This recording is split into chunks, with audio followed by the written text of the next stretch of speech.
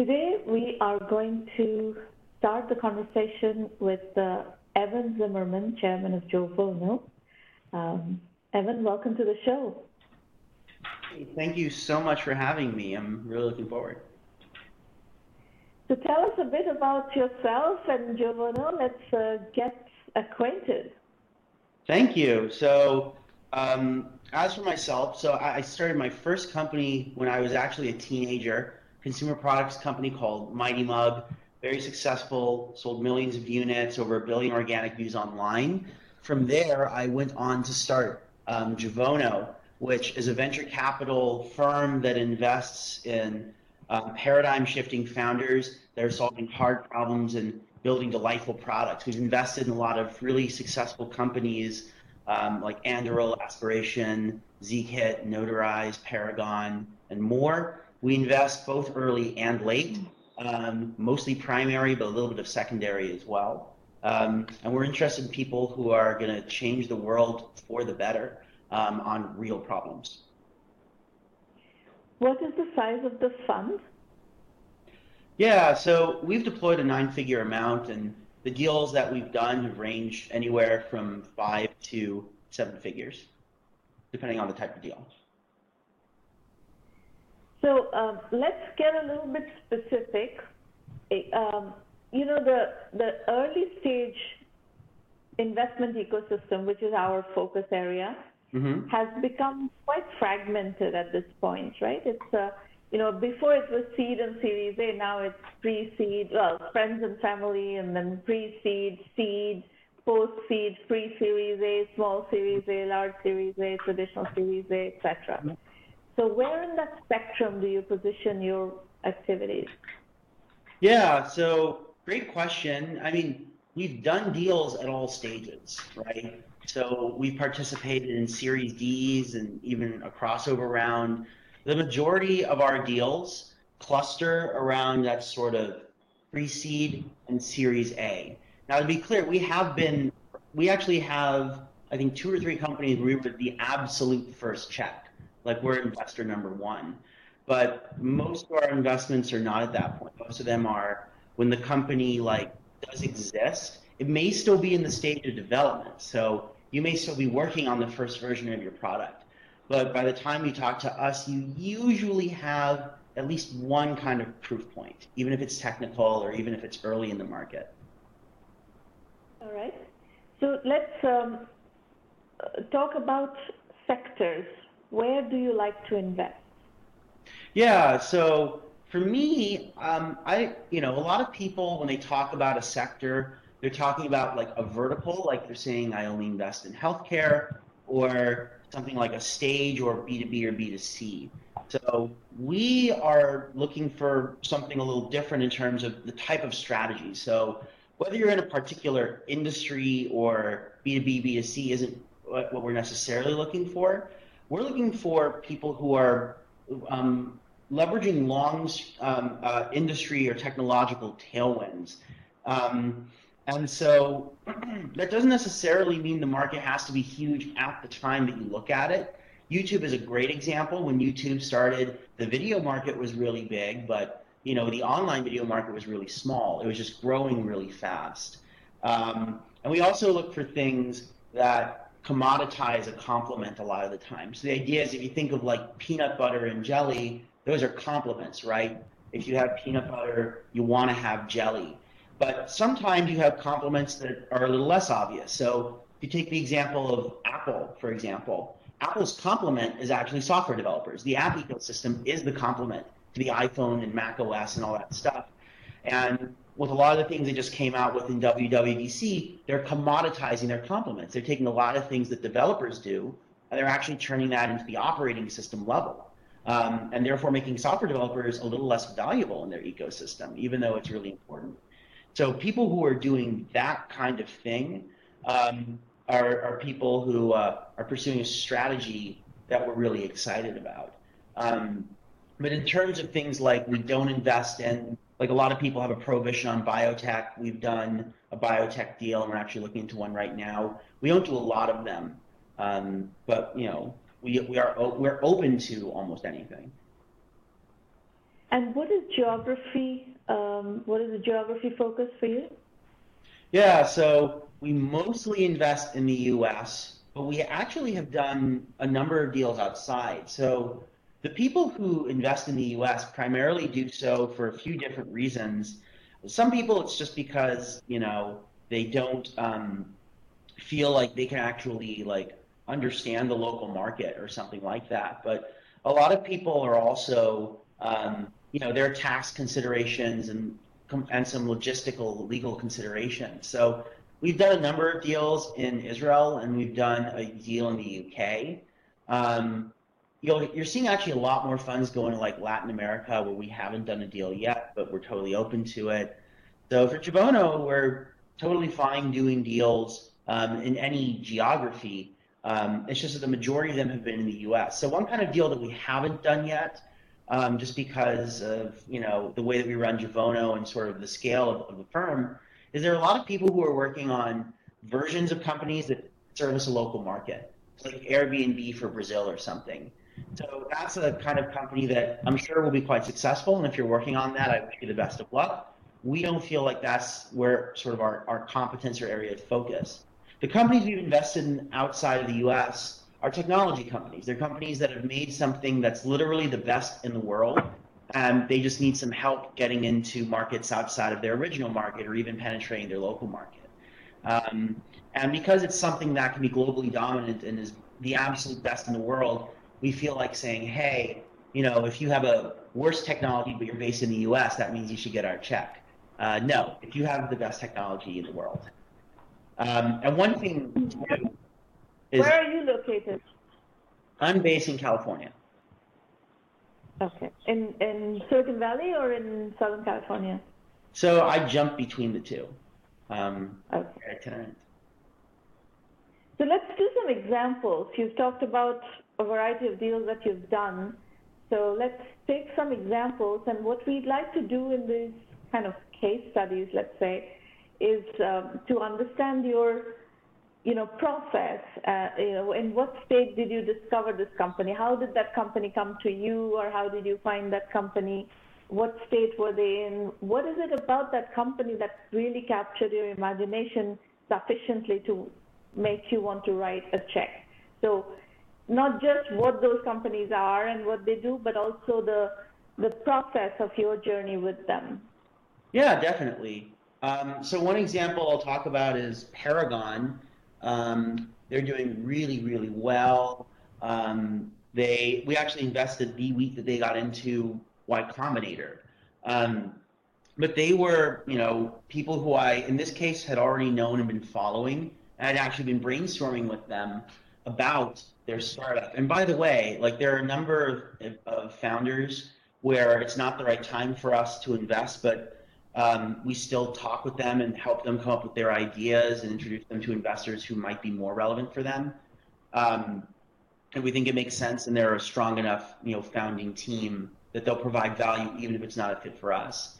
And a really important thing for us was proof points. So we invested in the pre-seed. We were one of the earliest investors in Paragon, but they already had proof points, right? The most important proof point was that this was it was based on a real problem that they faced as entrepreneurs in their previous company. In fact, one of the what do they do? So what Paragon does is Paragon makes a SaaS product that allows developers to build integrations with other SaaS products very quickly. So let's say that I'm a website and I want to have a Salesforce integration. Instead of learning how the Salesforce API works, I just use Paragon, and they handle all that stuff for me. And they had proof points. They'd already built early versions of the product. They already had attracted a few other investors, but it was very small. It's not like they had a lead. They already had, again, encountered that problem. In fact, I was a client of one of the founders. We encountered that very problem. So they had proof points. They'd already started talking to customers. They talked to like over 100 people by the time that they'd talked to me. So rather, by the time they talked to me asking for investment. So remember, we'd already been talking. So those are things that are awesome. And one other thing too is that when we're talking about the actual companies. So there's this book called VC: A History. It's by Tom Nichols, and it has the best exposition of this that I've ever seen, which is there are really three core things that people talk about and focus on when they look at these companies. They look at market, they look at people, they look at technology. Those are the three key things. Everyone cares about one of the three a little more than the others, although it really depends on the company, right? And one of the things I care about a lot when I look at these, especially in the earlier stages, is not just that people are solving real problems, that they've done some effort to validate that it's a real problem. It's also just that they have grit and creativity. Those are two things that I care about a lot more than other people, because the reality is that the core advantage startups have, is, other than a new technology sometimes, is speed, right? You can work faster than a big company, and because they will eventually try to catch up to you once they realize you have something. So if you can move, so if you're going to be really creative, and if you are able to deal with hard stuff, if you have examples of times where you've dealt with hard problems, or you tinker around with things in your free time and work really hard, those are things that are really exciting. And that idea of proof points, that doesn't have to be that you're a previously successful founder, to be clear, but some evidence of proof points from the market or in your life, that's really, really good. Okay, let's do another example. I just want to, understand your thinking across a couple of. You're doing a very good job of illustrating what attracts you. But keep going. Let's do another couple of examples. Thanks. And if it's too long or you want me to dig deeper into something, feel free. Keep going. So go ahead. I'm excited for your next question. The question is, I want to hear a couple of more examples of companies that you have invested in, and just the process of what you've seen and so forth. Yeah, I'll give you another example. So Zkit is a company we invested in. We actually led the Series A with some friends of ours. We led their co-led their Series A, which was their last round of investment before they sold to Walmart for over $200 million. And they had a SaaS business that was growing quickly and had a number of really prominent customers. So our process with them was that we were introduced to them by a friend of ours who was considering investing and ended up co-leading the round with us.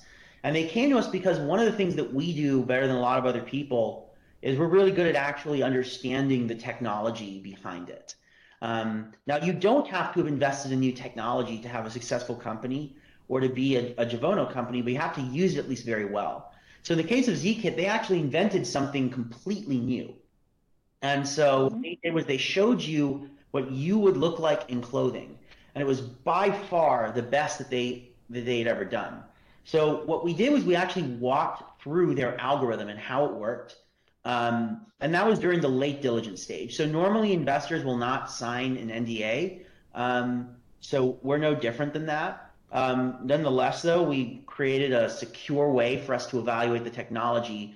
It also works. So we ran it in samples. The core reason for why we needed to understand how it worked was because it wasn't perfect yet, although it was very good. It was enough to impress people. And so what we needed to do was understand, is the technology, one, really far ahead so that it'll be hard for people to catch up for them? But we determined that they were at least 2 years ahead of everyone else. Number two was we said, is the technology basis good enough that if they get more resources and a little more time, it will become perfect? And the answer we determined was yes. Number three was we said, based on what they had, is there a viable business model that's also like logistically doable, right? Because you also had to say like, hey, I'm going to see what people look like in clothing. Can we come up with a way to upload clothing quickly, which was a really big problem we had to solve that they hadn't yet solved. And we thought that there were ways that we could approach this using machine learning.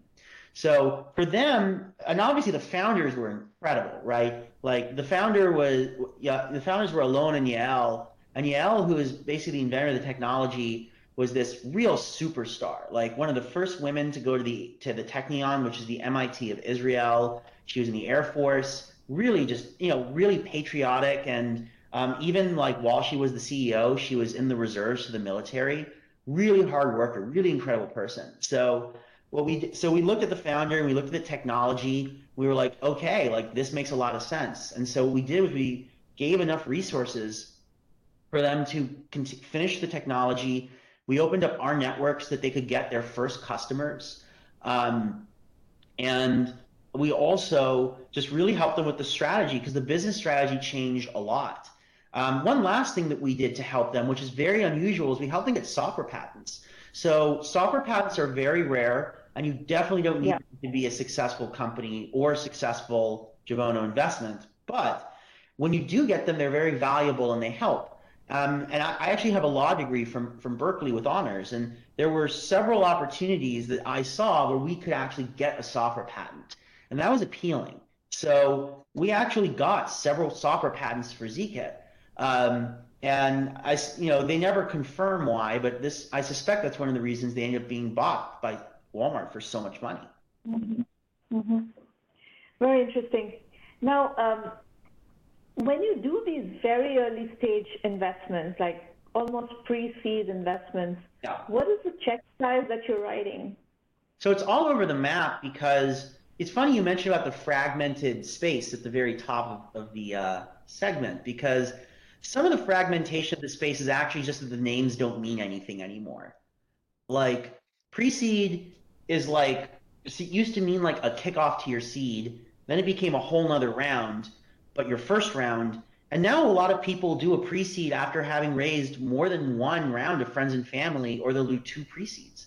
So I'm not trying to avoid the answer to your question. It's just the market, because the names don't mean anything anymore, and the companies raise at such different stages of development and also different stages of signal, there's just not a single answer, right? Like the smallest check that I've written is $5,000 at the pre-seed level. But the largest one that we've written at the pre-seed level is probably $250K, right?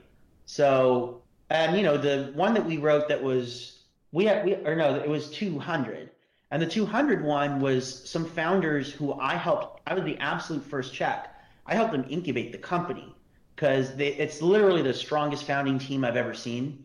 And I feel very validated by that investment because it's funny, they're actually still in stealth, and yet they built a really difficult technical product, and then in their first year, they have scaled unbelievably fast.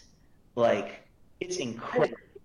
And it's a fintech product too, which is, facing some headwinds right now, and they're still growing like crazy. So I think that, and the problem is that the valuations, I mentioned that 5,000 and that 200K, right? Both pre-seed. 5,000 is hard to value. Yeah. Well, here's the thing. That has to be a debt. Huh? That has to be a loan. 5,000 has to be a loan. You can't really do a price round on 5,000. Yeah, you can't do a ton, but we just wanted to really support the founder because she's just so good at what she does. But I think that the key thing is part of it's the valuation. So if you're raising at a much lower valuation, as an investor, I don't have to deploy as much to hit my ownership target, right? So with this founder, she was way, her proof points were not as good, and so the valuation was way lower. For her, a $5,000 check was the equivalent of a $25,000 check in someone else. So that's an important thing to think about too. All right. Well, I think that gives us a good, kind of overview of your thought process. Sure. Are you staying for the mentoring session? Yeah, absolutely. Okay, terrific. All right, let's get into that then.